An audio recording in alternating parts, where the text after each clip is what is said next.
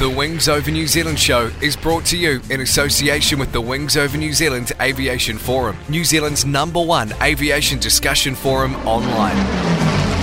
There you'll find discussion on all aspects of New Zealand aviation, from history to current affairs, and thousands of photos covering the Royal New Zealand Air Force, airlines, general aviation, warbird restorations, airshow news, sport aviation, home building, gliding, aviation media, and much, much more. You'll be in good company with other aviation enthusiasts, including pilots, engineers, warbird owners and restorers, historians and authors, modelers, aviation photographers, and many others. Sign up to the Wings Over New Zealand community now. It's free and easy. Just Google Wings Over New Zealand and you'll find the forum. Hi, it's Matt Jolly from warbirdradio.com. Listen, I am thrilled to have Dave Homewood as part of our broadcast family and bring your stories, the stories of the RNZAF, heard right here on Wings Over New Zealand to our global audience. Thanks for listening, and hope to hear from you sometime at warbirdradio.com.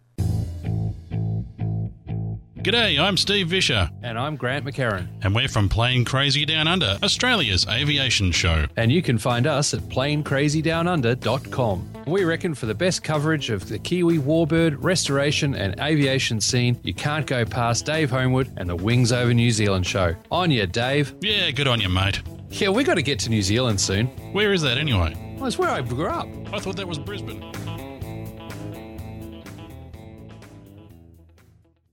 The Wings Over New Zealand show would like to acknowledge the great support it's had from Fly DC-3. You can fly back in time with Fly DC-3 from Ardmore Airport, charter the DC-3 Dakota, and fly into the past. It's an experience you'll never forget.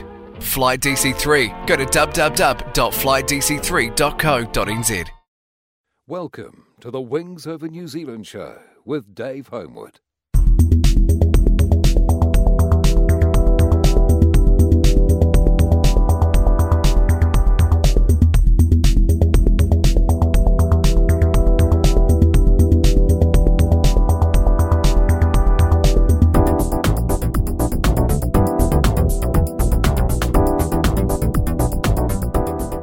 Welcome to the Wings Over New Zealand show. I'm your host, Dave Homewood.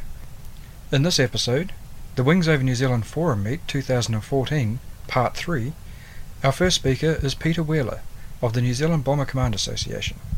As you can see by my notes, this is not going to be a very long talk, but just to give a bit of an introduction to Bomber Command, these days we've got about 150 veteran members still. Last year we held pretty even at just on 200.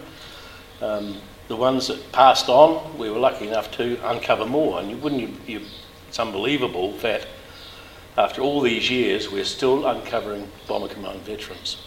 So our objective for the last nearly decade has been to meet them all, copy their logbooks, get their photographs copied, and get proceed information about their services.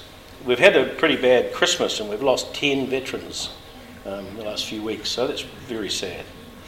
The association, we publish newsletters, we have luncheons, the boys are ready for luncheon, we have smokos where they all drink whiskey. Yeah. And of course we still have a Wednesday group go to Motad, and these days there's a cup of tea and a yarn with a little bit of work.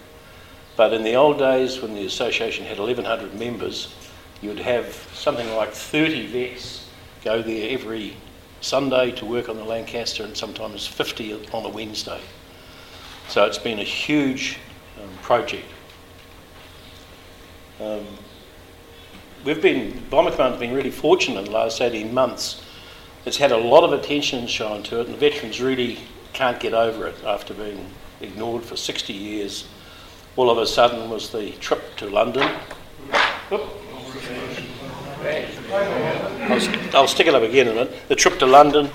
Then we had a private benefactor come in who felt sorry for the RAF boys, because of course the British did nothing to help their veterans.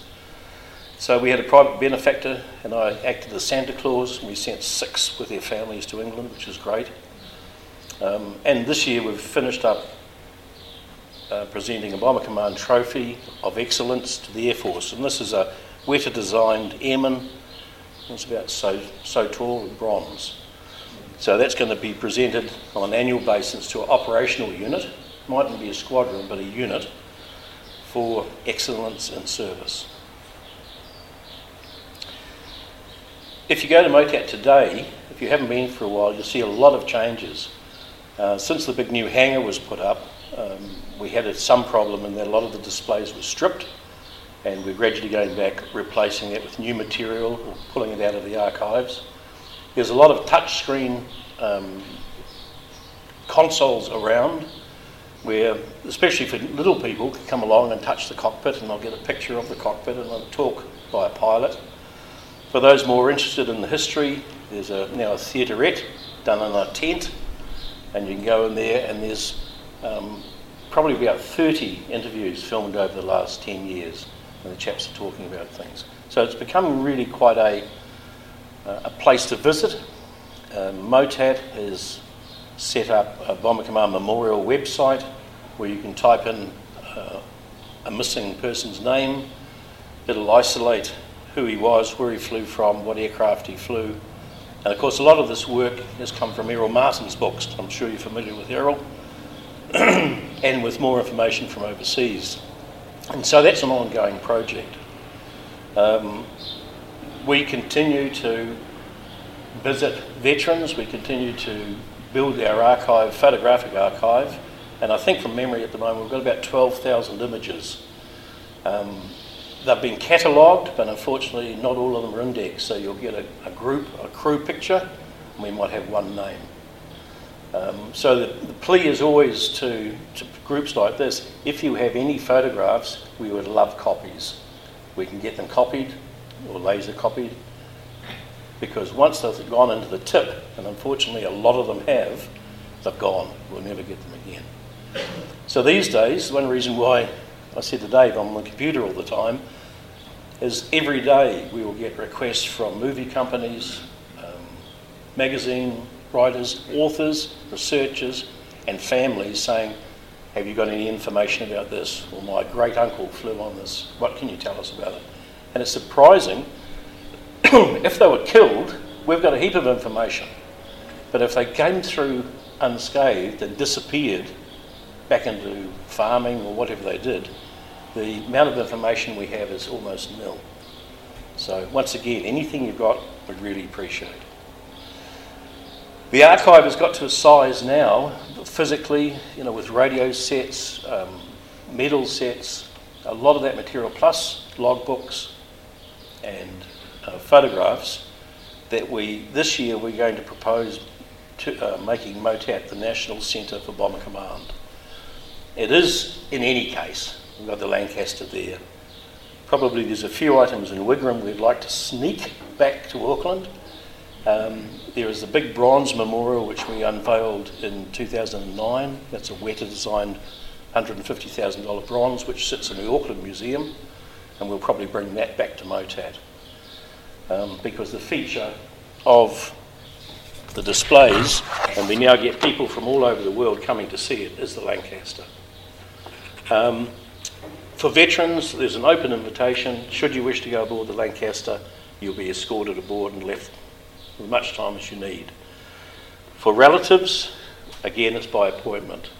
So we are quite cautious about who goes aboard the aircraft.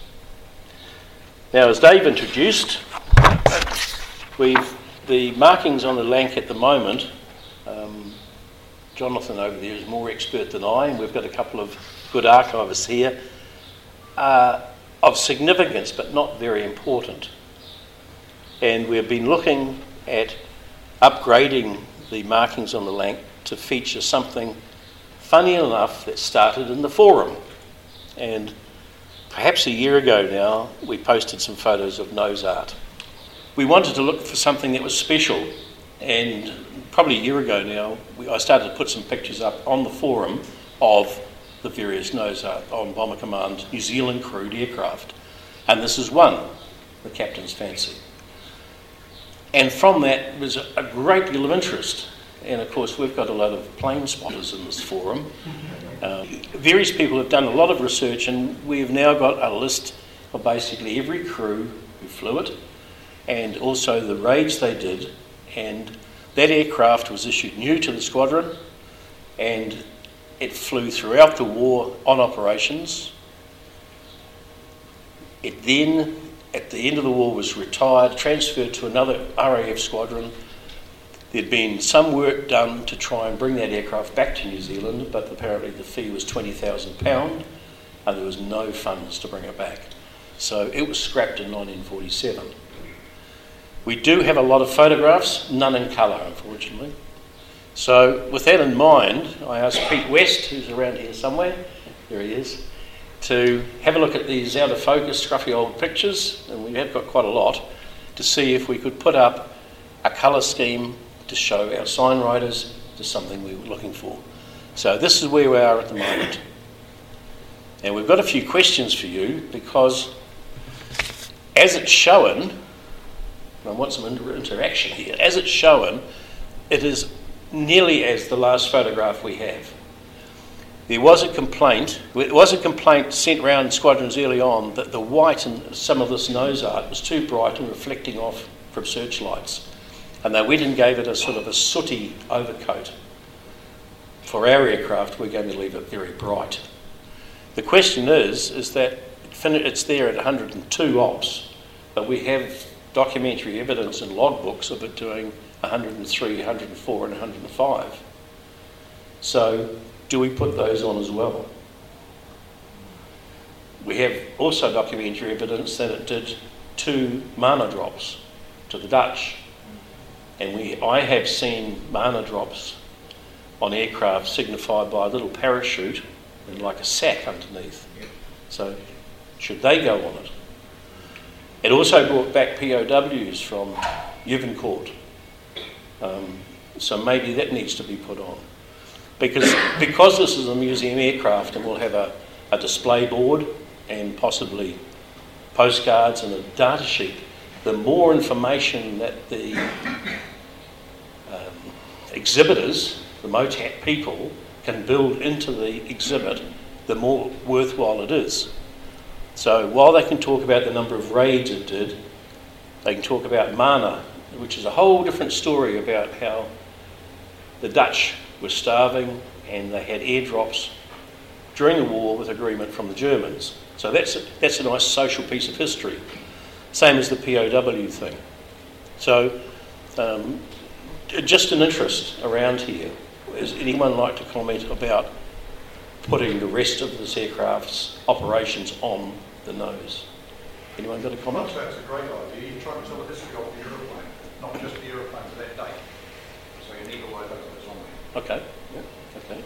Yeah, I'm in agreement with that, but I'm not sure that I've ever seen a marking for a POW flight at all. Neither have I. So I would think that the extra 3 ops and the mana should probably be on it with notes, text, something like that on the display. Yes. About the POW flights. Yep, you're in line with what we think. I know. Look, Doug Williamson, who was mentioned earlier on, one of the 5 chaps I led, going back to England, he was delighted that Operation Manna was commemorated because he said we would like to be remembered as people who also did something good, not just who destroyed. So Manna and POW, very important. the other markings here, if you're not familiar, that's GH leader markings on the tail. Certainly its last stop was GH leader. We've had questions about how the coding is somehow back to front, MJN, JN being the code for Sea Flight 75 Squadron, and also how the serial number of the aircraft is stacked one above the other. Now, Pete, did you want to say something about that? Yeah, I was trying to work out, I originally did that aircraft with the logo almost blotted out because it had to reduce the clarity of it. I'm trying to remember who I did it for, and I know I had basis to do that because I was the first aircraft, the only aircraft I've ever done with one above the other, so I would have just done it out of just guessing, for sure. I mean, we'll check it tomorrow. I haven't got my computer here, so I can't check it. But I'm almost certain that's correct, MJN. So the other thing which Jonathan noticed is our Lanket MOTAT is fitted with a pair of .5s, which that aircraft is as well, not the normal full Fraser-Nashes. So the expectation is tomorrow when I'm at work, I'll organise the sign writer who will come in and with an enlargement of this area, plot out and give us a price on doing the whole side. Now, again, some help from you guys. What about the starboard side? At the moment it's carrying AA codes, and we certainly can't have 75 Squadron on both sides because the majority of Bomber Command New Zealanders didn't fly on 75 Squadron. This side at the moment is carrying SR codes, which is 101 Squadron. So if anyone's got any feelings about a good aircraft to put on the other side, it would be nice actually to put nose art on the other side as well, even though it's not correct. But any comments?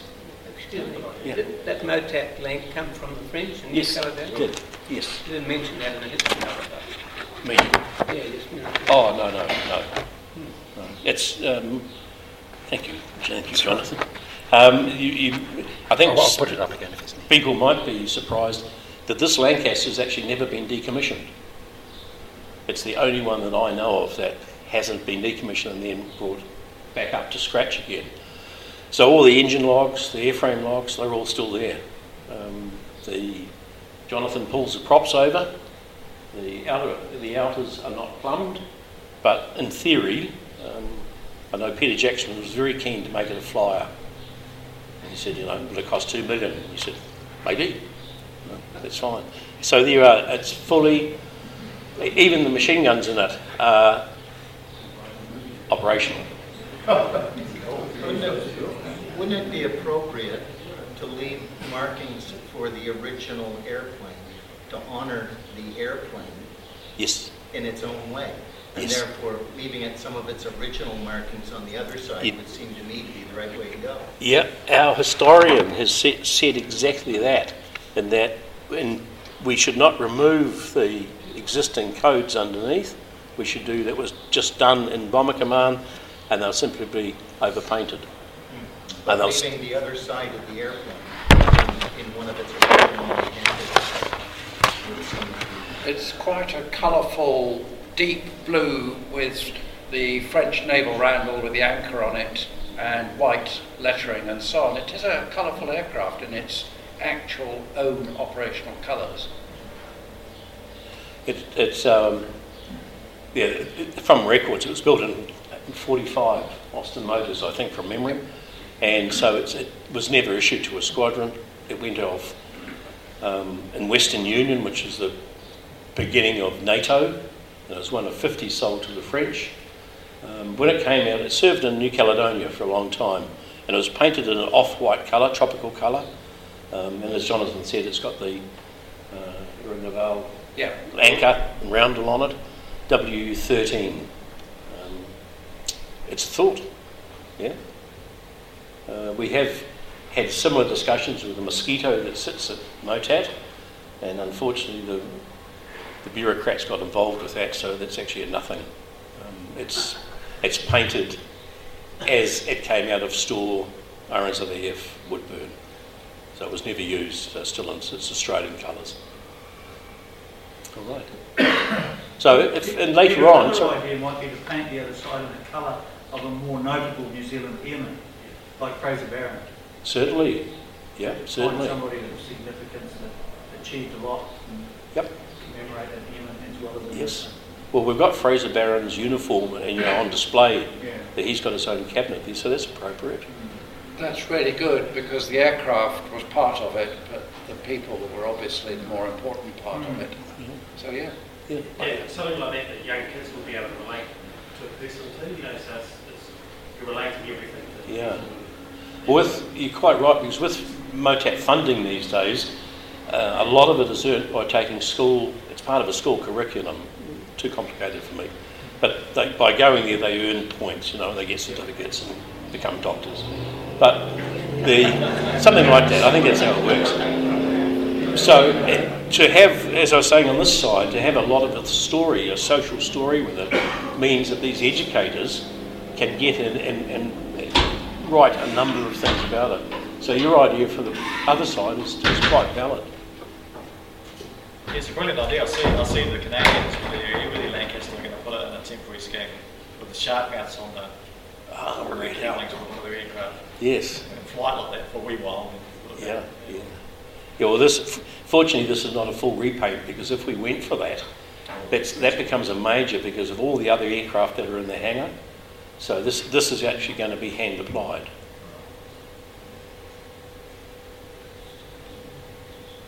That's the end of my piece of paper. So thank you, ladies and gentlemen. And if you do have any thoughts about it, we've got a Facebook page, thanks to Dave. We've got a website. It's got all the contact details there. If you are in Auckland and would like to meet the Lancaster a bit more closely, see Jonathan or I, we're probably one of the few people in the world with keys to their own Lancaster. Thank you. They don't fit the ignition.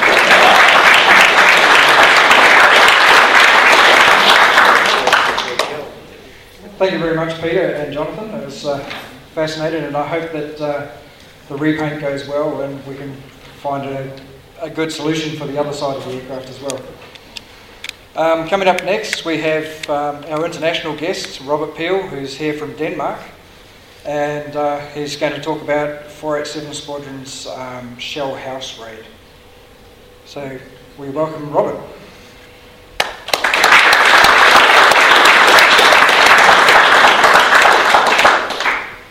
Thank you. I'd like to tell you a little bit about the shell house raid. I've got to admit something. I was in Canada and I was shot down. I've made 6 mistakes in this presentation. I hope you don't find them. So don't go home and say, well, I filled you with a pack of lies, because I've got a few mistakes here. I want to say thank you for coming. And as I usually say, do not forget. I live in Denmark on the west coast, and my father was a navigator on 487. These are the famous words of Winston Churchill. I'm going a bit fast through it because I know sometimes you have some questions, and you're welcome to ask anything you want. I'm not very good at answering them all, though. We're going to talk about Carthage, which is a place in North Africa. And that was the code name for the Operation Gestapo Headquarters, Copenhagen. Copenhagen has never been bombed before. The outskirts of Copenhagen were once bombed. It was a shipyard, and 3 other places in Denmark were bombed, and then comes Copenhagen. Because as you know, the Danes were part of, in the beginning at least, they were part of the German alliance. They were not officially against the Germans. The plan with Carthage, the Danish resistance actually wanted to, the RAF and the Royal New Zealand Air Force and the Royal Australia to come a bit earlier, but it never happened. So they kept asking, and in the end they came, I think it was on the 21st of March. This is the route they took in. And as you can see, there's a roundel there, and that's where they got together. And then 3 flights went into Copenhagen, and then you see on the top how they got out or didn't get out. You've also got to imagine that by the time they got to Tisø, which is that roundel there, it's a little lake, the air alarms had gone in Copenhagen. So there was 17 minutes between that and that for people to get into their air raid shelters, because they knew they were going to Copenhagen. The object was to get hold of the Gestapo headquarter papers and to free some of the resistance fighters. The operation went as it should have done, but it was an overscore. They sent too many aircraft, and they made a few big mistakes, and you'll see that as we go along. I'm going through it a bit fast so that you can you can sort of grasp the idea of it. There's a man called Basil Embry. I don't know if you've heard of him. But Basil Embry was I would say, a pommy snob. And in Canada, they told me that he actually wanted to fly once again.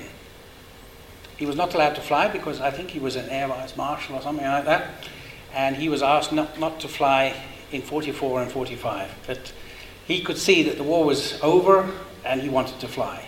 And a lot of top brass British officers wanted to fly. So you will see a lot of high-ranking officers suddenly flying on this raid. The name of Basil Embry on this flight was Mr. Smith. Here you see a few pictures of mosquitoes coming in low. And these pictures were taken by a man who's still alive. He's 93. He lives in Iowa. And he took some of these pictures because he was on board an unarmed Mozzie, the FPU. FPU, was it right? Or PRU or something? PRU. And there you see this EG. No, is that EG or is it YH? EG. EG. Well, EG was, of course, 487. And the same picture again. And here you see the names of the people who were on this raid. You see the formation on the left. The first lot is RAF, the second lot is RAAF, and the other one is Royal New Zealand. And then you have two planes with Kirkpatrick and one other. My father is in EGT, together with a New Zealander called Kemp. Did you know, by the way, that half of these people on board these squadrons were not from New Zealand? Some were Rhodesians, South Africans, and British, of course. Kemp, I still can't find Kemp. Can you? He was a terrific flyer, but nobody can find him. He comes from North Island, Coromandel, that way. One of the big mistakes, that is Shell House as it was in the old days, and there's actually a petrol station in the bottom of it. You drive into the building, fill up your car, and you drive out again. Or you got it filled up in those days. And this is a mock-up of the Shell House. And if you count the stories up there, you've got 4 stories plus the roof there, and you've got 5 stories plus the roof up there. So that was the first mistake. And some of the New Zealanders couldn't find Shell House. This is the way they got in, and that sort of gives you an overview of what happened. They started 8:50 from Firstfield and came home at 1400 hours. That's about the same speed as a Boeing 737 does it today. It's not a lot off. There were 20 Mosquitoes and an overkill of 28 Mustangs. So you just imagine a city the size of Auckland with 48 aircraft in the air in one go and 2 bomb sites. The big mistake here is the Hurricane up there. You see it? They call that a Mustang. The top story of the building was a prison for all these people. You can see them up, some of them up there. There they are. And these 2 guys, Lipman and Troelsen, they were the special overseas executives who went to and fro between Denmark and the UK.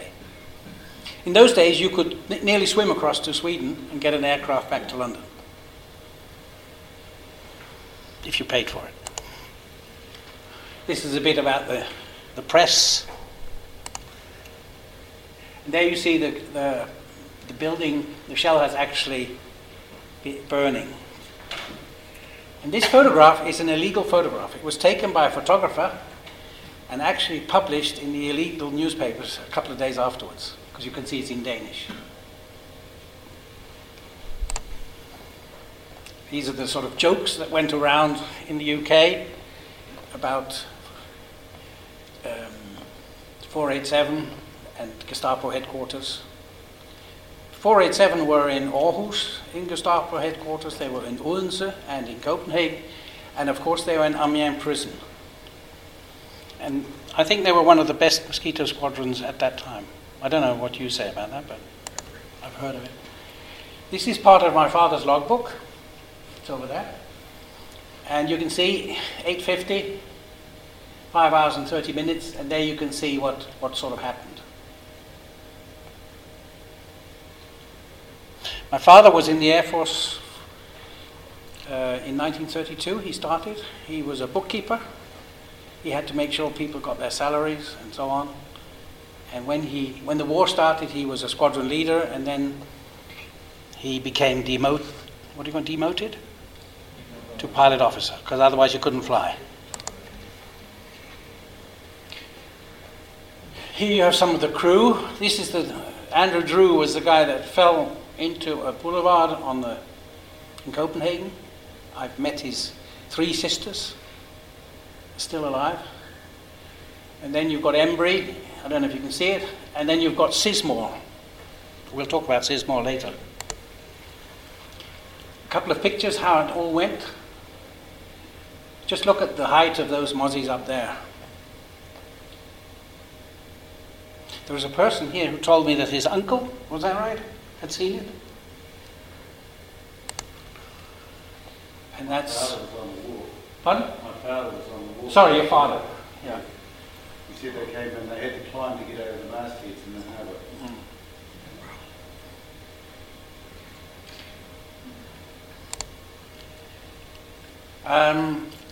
Kirkpatrick, when I met him, he was 90, and he was the photographer, and he was faster than everybody else because he had no arms. And if you look at that picture, Kirkpatrick is the longest one, and you see the other one, he looks rather strange. He is not an RAF navigator. He was a photographer from the War Ministry, and he couldn't navigate anything. And Kirkpatrick, being the fastest of the lot, he was always in front. I had to turn to get back and to make photographs. And Hearn, he had no idea. And when he landed at Firstfield after the raid, Hearn was gone. And he obviously had to publish these photographs. But he didn't like him because he was useless as a navigator.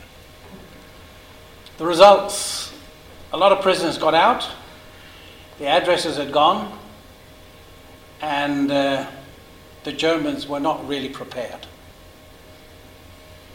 Plus they had this catastrophe which you probably have heard about when they bombed the wrong target. This shows the air crews. That's 487. Very strange, I was in Ashburton last week at the Air Museum and I found this photograph. And my father is on that photograph somewhere on the left. And then somebody told me that there was still a pilot alive in Ashburton, so I went to see him, but they didn't know each other.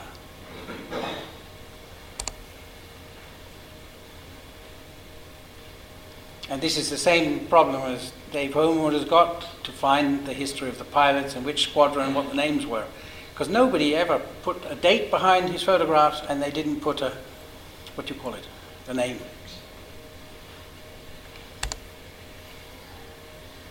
Right. I don't know if you know, but the Mosquito did quite a few special operations.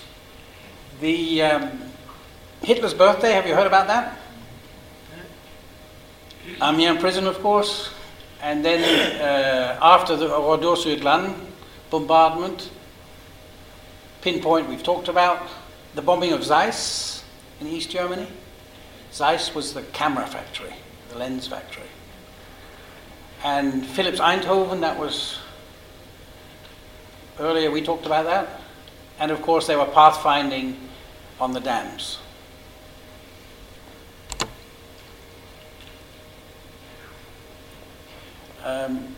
Kemp flew with my father a couple of times, and my father didn't like it because Kemp was a real bush pilot. He refused to come back with any bombs, with any equipment, with anything in the plane. So he was always looking for a low-level target somewhere in France. This is how many Mozzies came back. Have you seen these pictures in the magazines? In those days, the UK could build planes. Whoops. What happened?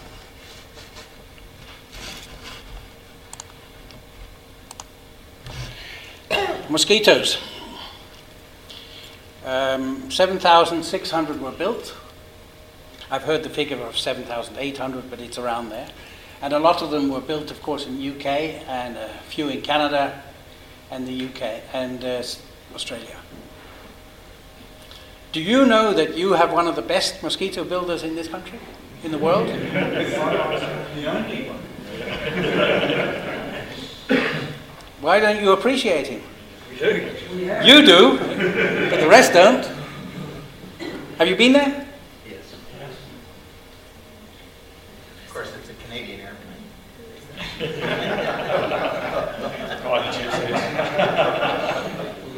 Well, by the time he's finished with it, it'll be a New Zealand airplane. That was EGT. And did you know that we're talking a little bit about mozzies now. Did you know that the mosquitoes, hang on, yeah, they were actually the Met Office for the UK? They were flying to Greenland, they were flying to Iceland and the Faroe Islands, and that was the Met Office. And here you can see some of the names. And they came back with the weather reports. That was a very important operation. After the war, we have a customer who bought a lot of mosquitoes in, I think it was Canada. Spartan Air Services. And we now have a mosquito flying in a week's time or 2 weeks' time from Canada, which is being built in Victoria, BC, and it's an ex-Spartan. Oops.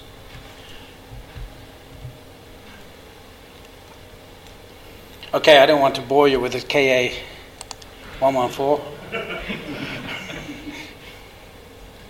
That's the old photograph.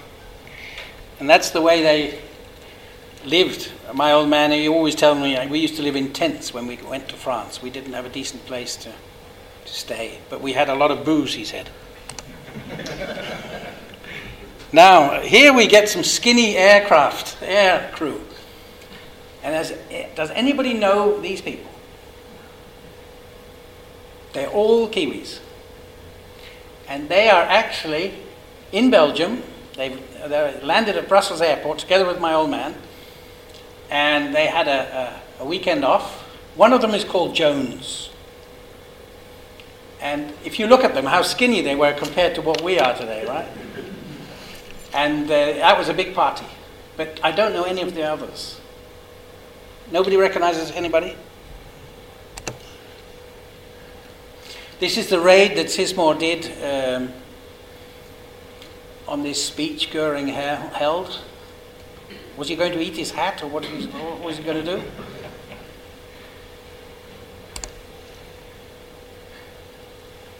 Mozzie with rockets. This you've seen. And then you see the various photographs. I think you've seen all those.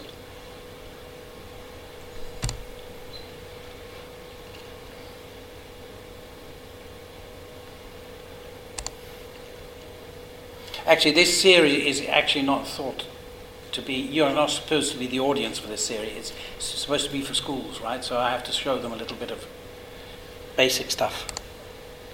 Have you seen that? What is it? Yeah. Did it work? No. You guys are pretty good. This, of course, I've seen that picture here today. Did you know that they landed on aircraft carriers? Whoops. What happened? Did you hear about a German mosquito? It was spelt like that, and it was built, I think they built 2 or 3 of them, and it was no good.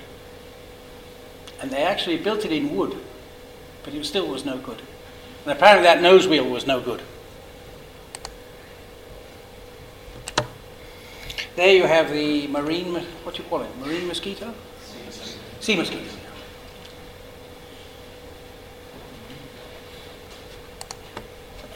There's some more humour.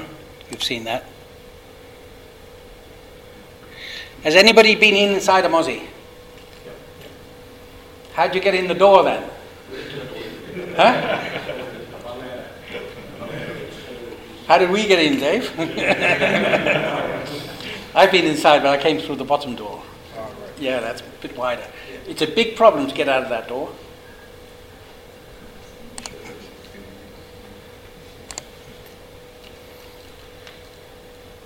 That is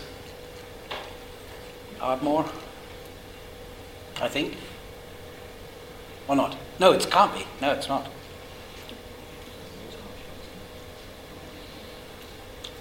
I cheated a bit actually there.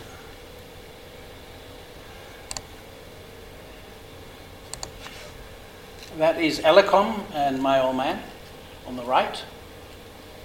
Ellicombe is still alive. He is a Rhodesian. He never says he's from Zimbabwe, but he says he's from Rhodesia. And he's a very, very funny guy. And my old man, of course, is a lot older than these. You see, he was 10, 15 years older than the others. There's Johnny Ellicombe. And there are a couple of the oldies left over in the UK.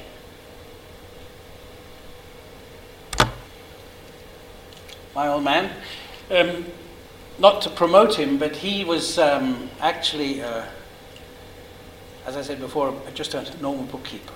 And during the 30s, he fell out of an aeroplane, apparently rather drunk, and he had a multiple fracture on his leg, and it was a real bad fracture. And he ended up lying together in hospital with Douglas Bader. And they became friends, and my old man had a car. It was a Humber something or other. And Douglas Bader, when he had no legs, and he asked my father if he could borrow his car. And my father said, well, how the hell are you going to drive it? He said, well, if I sit at the wheel and do the accelerator, which is on the wheel, you guys, and that was a Stretfield and my father, you can sit at the back with an umbrella and do the brakes and the clutch. And actually, if you read the book, Reach for the Sky, you can see that they go and visit a pub where he was in love with some lady called Thelma. Just a point about this. Earlier you said your father was demoted. Yeah. That's actually wrong. I know. He reverted. Okay, for courtesy reasons, you say reverted, because that's voluntary. If you're demoted, that's out. A different story. Okay. So call it reverted. Okay. My father had a very funny, when he was getting older, he always had a lot of jokes. And he called me in Denmark once and he said, you've better come and make sure I get an old people's home, an officer's home. So I carted him around 9 officers' homes in the UK. In those days, everybody could, if you were an officer in the UK, you'd get into a home. And I was carting him around for 4 days. And it was no good. And then we found a place near Bath. And he liked it, but he wasn't sure. And I was glad to get rid of him. And then we were sitting there having tea, and my father was saying, look, if this is the place and I have to drink tea all the rest of my life, I'm not going to stay here. So, okay, we got out some gin and tonic, and then it was okay. Then an old man came with 4 legs, 2 sticks. And he said to my father, are you the new arrival? And my father said, no. He said, well, where are you from? He said, well, I'm from 487. Oh, he said, I know that. That's New Zealand.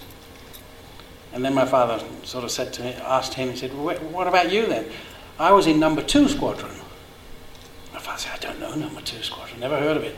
No, he said, that's the difference. You did the Second World War, I did the first.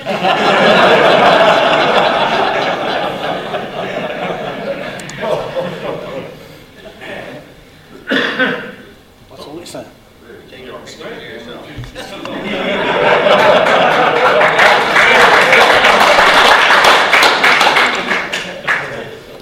What happened?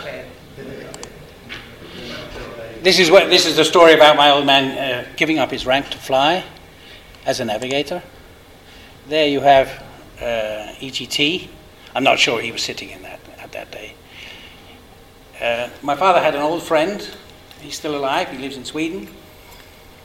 Hugh Bone. I don't know if you've heard of him. You must have heard of Hugh Bone. I visited him a few times. He's as deaf as a doornail.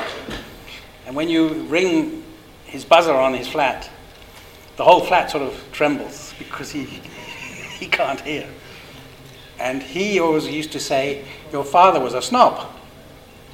And I said, well, what do you mean now? He said, he was a bit older than us. We were just 19, 20-year-olds.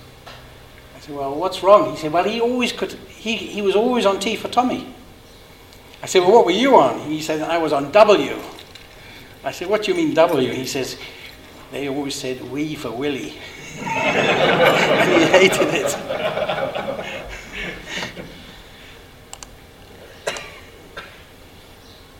These are the sort of locations they stayed at.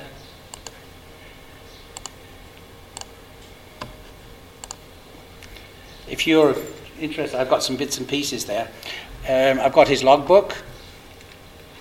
I've got some of the silk maps, glasses. And what is very interesting is this escape pack. It's got a little compass in it, and it's got speed in it. And I've been all over the world with this pack, and nobody's ever clobbered me for speed.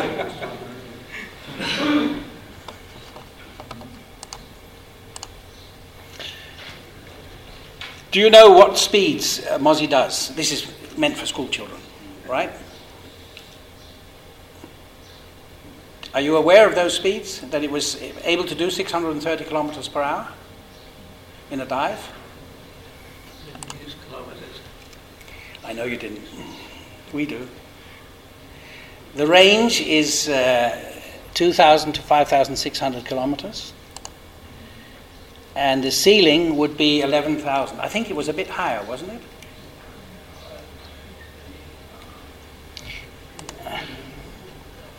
The weight, 8 to 10 tons. Okay, what was the fuel consumption of a Mosquito? Compared to your Oyster? Compared to a Lancaster? Does anybody know? 200 gallons an hour? Pardon? About 200 gallons an hour. I've got to have it in litres. 800 litres. 900. You're getting... I can't even remember myself. 300 to 600 litres an hour. But of course, 900 was also the figure, right? That's quite a lot, isn't it? How much could it carry? 2,000 to 3,200 litres. There were 3 types of drop tanks. Okay, anybody who's been to Glyn Powell's place will see that he has actually done everything right. And I don't know if you know, but he's even made a pee toilet for it. Did you know that it was standard with a pee toilet? Under the seat of each, the pilot and the navvy, was a little toilet, that big. And there you could pee. And that was something to do with the range, of course, right? And that was an original piece of equipment. On the Lancaster and other bombers, they had an LSAN. Now, if you go to a camping site and find an old caravan somewhere, you'll see that this tin is an LSAN. They still make them. And of course, it's a chemical thing.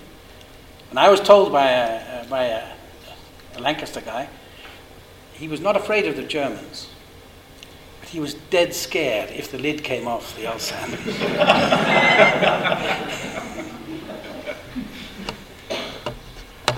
Okay. Do you know the slogan for 487? Kite Matunga? Maori? And this is what I usually serve when I... Thank you.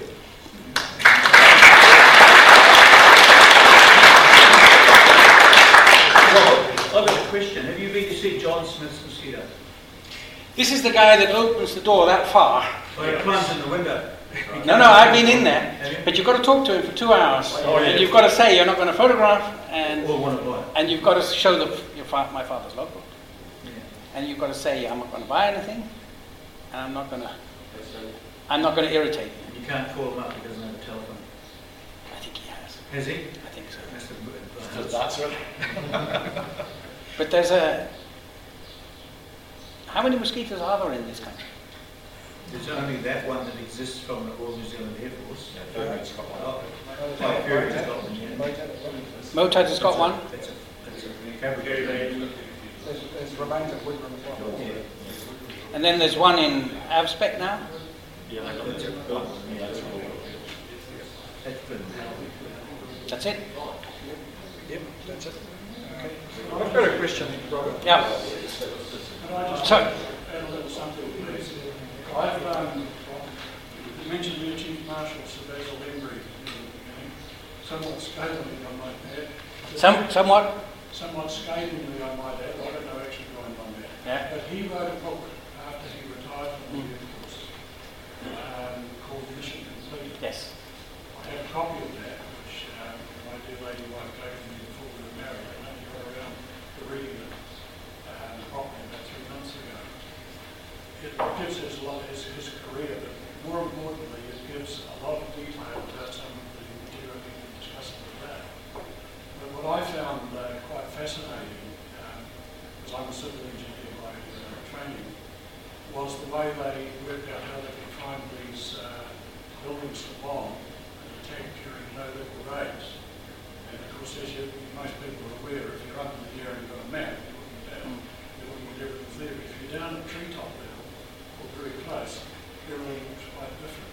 So what they did is make balsa wood models of all the buildings. That's what you saw. At scale height, and then took them up like this, and they studied them, so that when the pilots were approaching, they could recognise straight away which of the buildings were taken. But he does give a lot of detail about those raids from quite a knowledgeable point of view. Well, I mean, there's nothing wrong with it. No, I was saying I've got the book and I'm willing to make it available to you. Yeah. Just to, I mean, we're in New Zealand now, right? And how many Brits have we got here?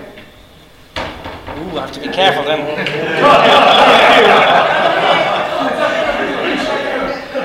I'm British myself, right?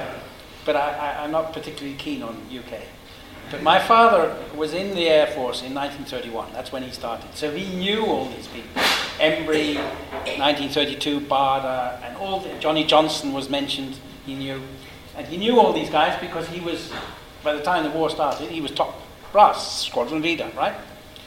And he always said, they're snobby bastards.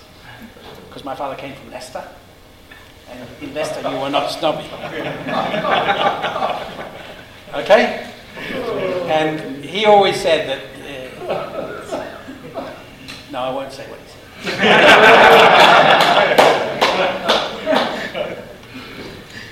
You had a question? No, you've answered. I was going to ask where your dad was originally from, but you just said he was from Leicester. So, because I kind of wondered, did he like working with the Kiwis on the squadron? Yes, you see, my father was older than all the rest, and I haven't got it from him because he wouldn't really mention that. But you, Bone, and Kirkpatrick, they always said your father was an old man when he joined up. So when we had a problem with women or alcohol, or the pub closing on us and that sort of thing, my father would be there as the social officer. He was actually the social officer of 487. What do you call it? Not social officer. Welfare officer. And human resources these days. Yeah. And he would call it, sort out what was happening, right? And he got into all sorts of trouble because of these young boys. And then, of course, he got into trouble with the big boys because he was supposed to be responsible. U-Bone told me a fantastic story. You have to listen to this one. They came from an operation. They were doing a lot of night flying, and he came back, U-Bone, with all the others, and they got tremendously drunk in this pub. And they didn't like the pub, but it was the only thing near. So when they were really doing well, they got out into his shed, and he had a lot of paint in there. And he had big tins of green paint. And they hauled the paint out of this shed, and they all stepped into it with their flying boots. And then they would take each other up, and they would make marks on the pub's loft. And my father had to pay for all that. Thank you.